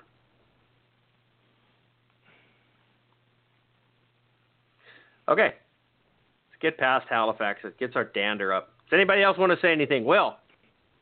I don't care. Is that what you want to say, Bill? No, I Will? think Halifax is a big mistake. I really do. And do I really care? Not. I thought it's been a big mistake from the beginning. Every time somebody mentioned Halifax, I said, you're an idiot. I think it's on Randy Ambrosie's agenda, and he wants to force it through to make it part of his legacy, and I think it's going to die on the vine. It's going to fail. It's going to fail. Charlton Heston is going to be able to star in this picture because it's going to be of epic biblical proportions. I think we should put a team in Red Deer if you're going to put one in Halifax, okay? Oh, I think we should put one in London or Windsor before Halifax. I'd buy tickets to the Red Deer, Alberta CFL team, and I'd go to those games. It's only an hour drive from my house. What the hell? Okay. Where's our time? We got 13 minutes left in the show. Okay. Jumping. Oh my God. We're going to leave the schedule. Going to jump over the schedule segment here. Johnny Manziel named Playmaker of the Year. Newsmaker of the Year. Sorry. Newsmaker. Playmaker. My ass. Newsmaker of the Year for the CFL. I'm not going to say a word on this one. Will, what are your thoughts?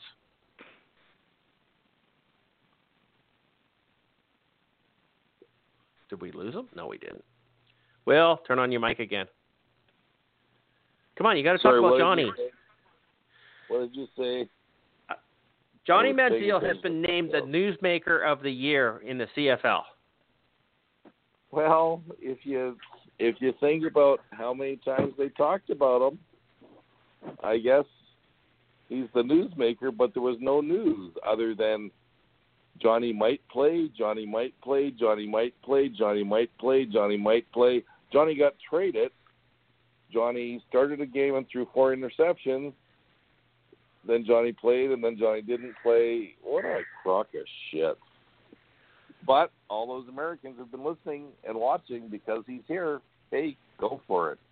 Is he the biggest newsmaker in the CFL? We heard about him the most, yes. So, yeah. Just bullshit. Was it good? Was Johnny Manziel in the year of 2018 good or bad for the CFL? Good. Absolutely good. Excellent. Put the CFL on the spotlight, and Americans finally, I think, realize that any American quarterback can't come up here and dominate the league because they never have, and they never will have, and they never will be able to. So it's more than just a beer league. You know what I mean? Yep. Pretty we simple. know that. We've got to prove it to them. Yep. That means we have to take some games down to the America and play some CFL games in America and show them what a great product we have. Mark, what are your thoughts on Johnny Manziel, Newsmaker of the Year? Oh, definitely. He's the Newsmaker of the Year for good, bad, or indifferent football. His name kept popping up constantly, and it brought more American fans into watching the game. So whether he turns into just the 2-year guy and leaves as soon as he can after his contract's up, he's been great for exposure in the United States. Now it shows on the Facebook page by itself with the amount of Americans that are on it now. I would love to see Johnny Manziel on a real CFL team. Mhm. Mhm. Not fair having him in Montreal. It's really not fair to him. No. That team's a joke. He plays a Mike Riley style of football.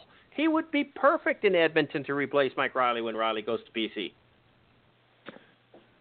Oh, do I ever get shit from Eskimo fans when I say that's going to happen? Oh, my God, do they ever freak out?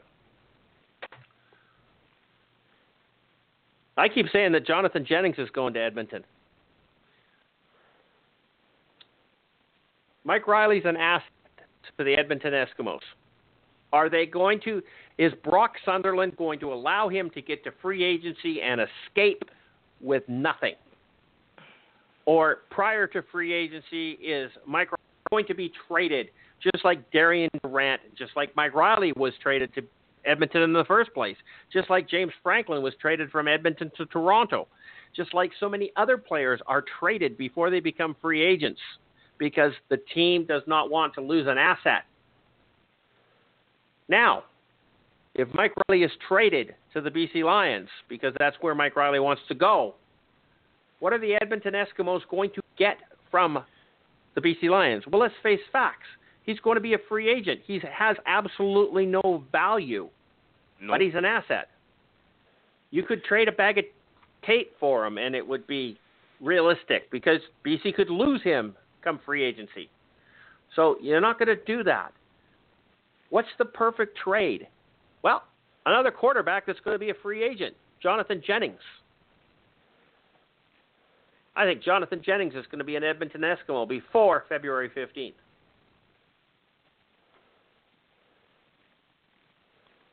It's my call. Too many people out there think I'm crazy, but I sure am having fun picking on Eskimo fans. They do not like him at all. But, yeah, it really needs to happen.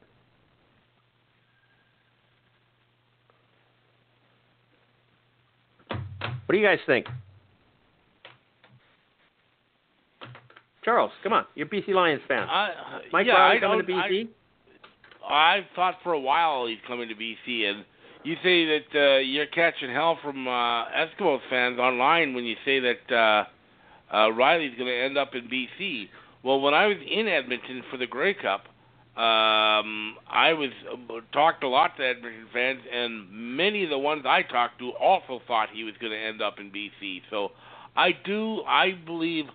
Now, there's a caveat to this, that he doesn't sign down in the NFL with the Jacksonville Jaguars, which you can't rule out with Scott Milanovich as the offensive coordinator there. You cannot rule that possibility out. But having said that, if he does not sign with Jacksonville, I do think he's coming back here to the Lions because all the signs are kind of pointing to that in that direction. I think it'd be a good thing. Are they gonna get Jennings back in return? Who knows? He's gonna, and I think he'll end up somewhere. I think if he doesn't end up in Edmonton, I think the other likely landing spot for him would be in Saskatchewan. But yes, I do think Riley will be a Lion next year. Okay. I'm not getting trouble from Eskimo fans saying that Riley's coming to BC. I think they pretty much accepted that, or most of them. I get flack for saying Jennings is going to be Eskimo. Well, they're going to need a quarterback, so tell me they're going to need a quarterback better than him. He's the number 3 quarterback number 4 quarterback on the free agency list right now, after Mike Riley, Bo Levi Mitchell, and Trevor Harris. And if Mitchell goes anywhere, it's going to be the NFL. If Riley goes anywhere, it's going to BC. And if Trevor Harris, he's staying in Ottawa. He'll be in Ottawa.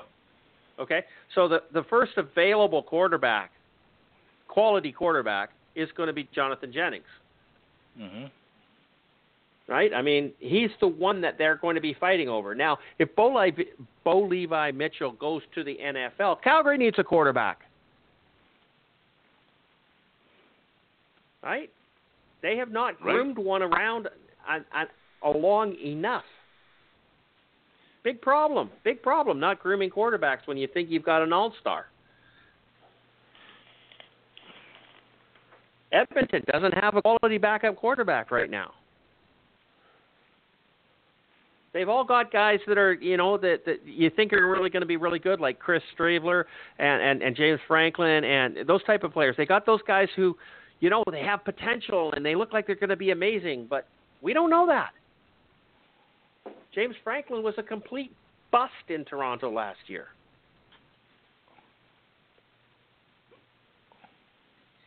So, yes, Calgary has a backup quarterback that may or may not be okay, but is he starter quality? I don't think so. Put Jonathan Jennings in a different system than the BC Lions, and I think you've got yourself a quality quarterback. And you put him into the Calgary system, he's going to be amazing. What was that, Will?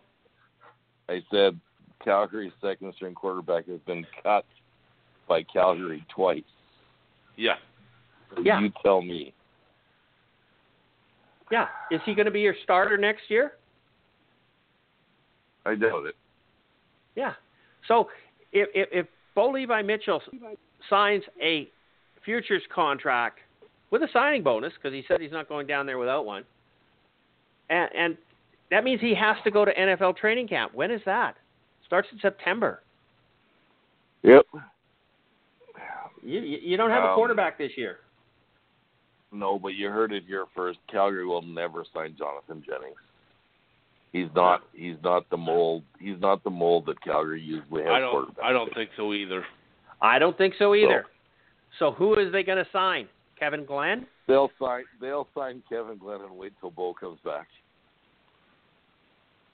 Not a bad move. Not a dumb move. Well, or who knows what Calgary has waiting in the wings. And well, yes, they got that new kid. They got that new kid that came. They just signed it last year. Yeah, but got no CFL experience.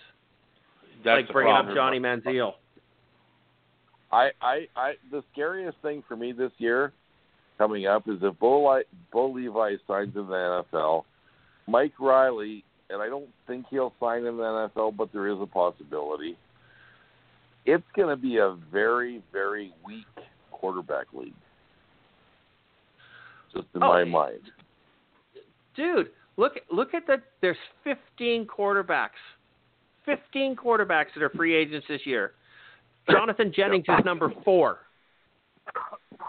Yep. Okay? Yep. On that list, Jonathan Jennings is number 4. Uh-huh. 4 of them should retire. I agree. Well, Drew Tate did. Ricky Ray, Kevin Glenn, and Zach Caleros all should retire. Yeah, I agree with that too.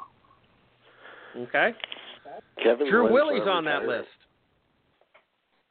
Drew Willie. Well, he is a free agent, so maybe Calgary signs Drew Willie, and they put the quarterback magic on him, and he's the next great one. What do you think? Montel Cozart. Yeah. Will, can I please see with Drew Willie in Calgary? That would make everybody in the West very happy. Well, yeah, it also not everyone. Make Will very happy. It would make me so happy that I would quit watching football forever.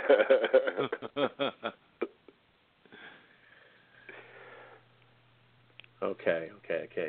Running out of time here. We're not going to touch the schedule release. We'll do that next week. We're going to do these shows every Wednesday night now from now on until we get into training camp or beginning of the season. That's okay with you guys. We need to have that Sunday night review of the weekend games. So let's just keep it Wednesday nights from now on. And we'll move it on. Right. And Block Talk Bitch just told me I got 90 seconds, so I'm going to wrap the show up. So put the CFL schedule. We'll do that on the next show, Charles, if that's okay with you. Yep. And this has been Let's Talk CFL podcast episode number 303. It's your Happy New Year episode. I've been your host, Christopher Jones, and we've bantered around and talked some football. We've gone off the script. The script was not, but it was a wonderful agenda for us, Charles. Thank you very much, as always. It was a wonderful show. I enjoyed this. And like I said, we were off the script most of the night, but who cares? We talk football. And hopefully everybody out there listening to it likes it as well. With 40 seconds left in the show, Mark, say goodnight. Good night, everybody. Good to be back. Talk to you on Wednesday. So when I say there's 40 seconds left, you're supposed to talk a little bit more than that. Charles, say goodnight. Good night, folks. Thanks for listening. We're back and looking forward to seeing things evolve as the season gets closer. Hey, 6 weeks till free agency. Will, say goodnight. Good night, everybody. Happy New Year. And let's go Bombers. You can do 42. Take care, everybody. Good night.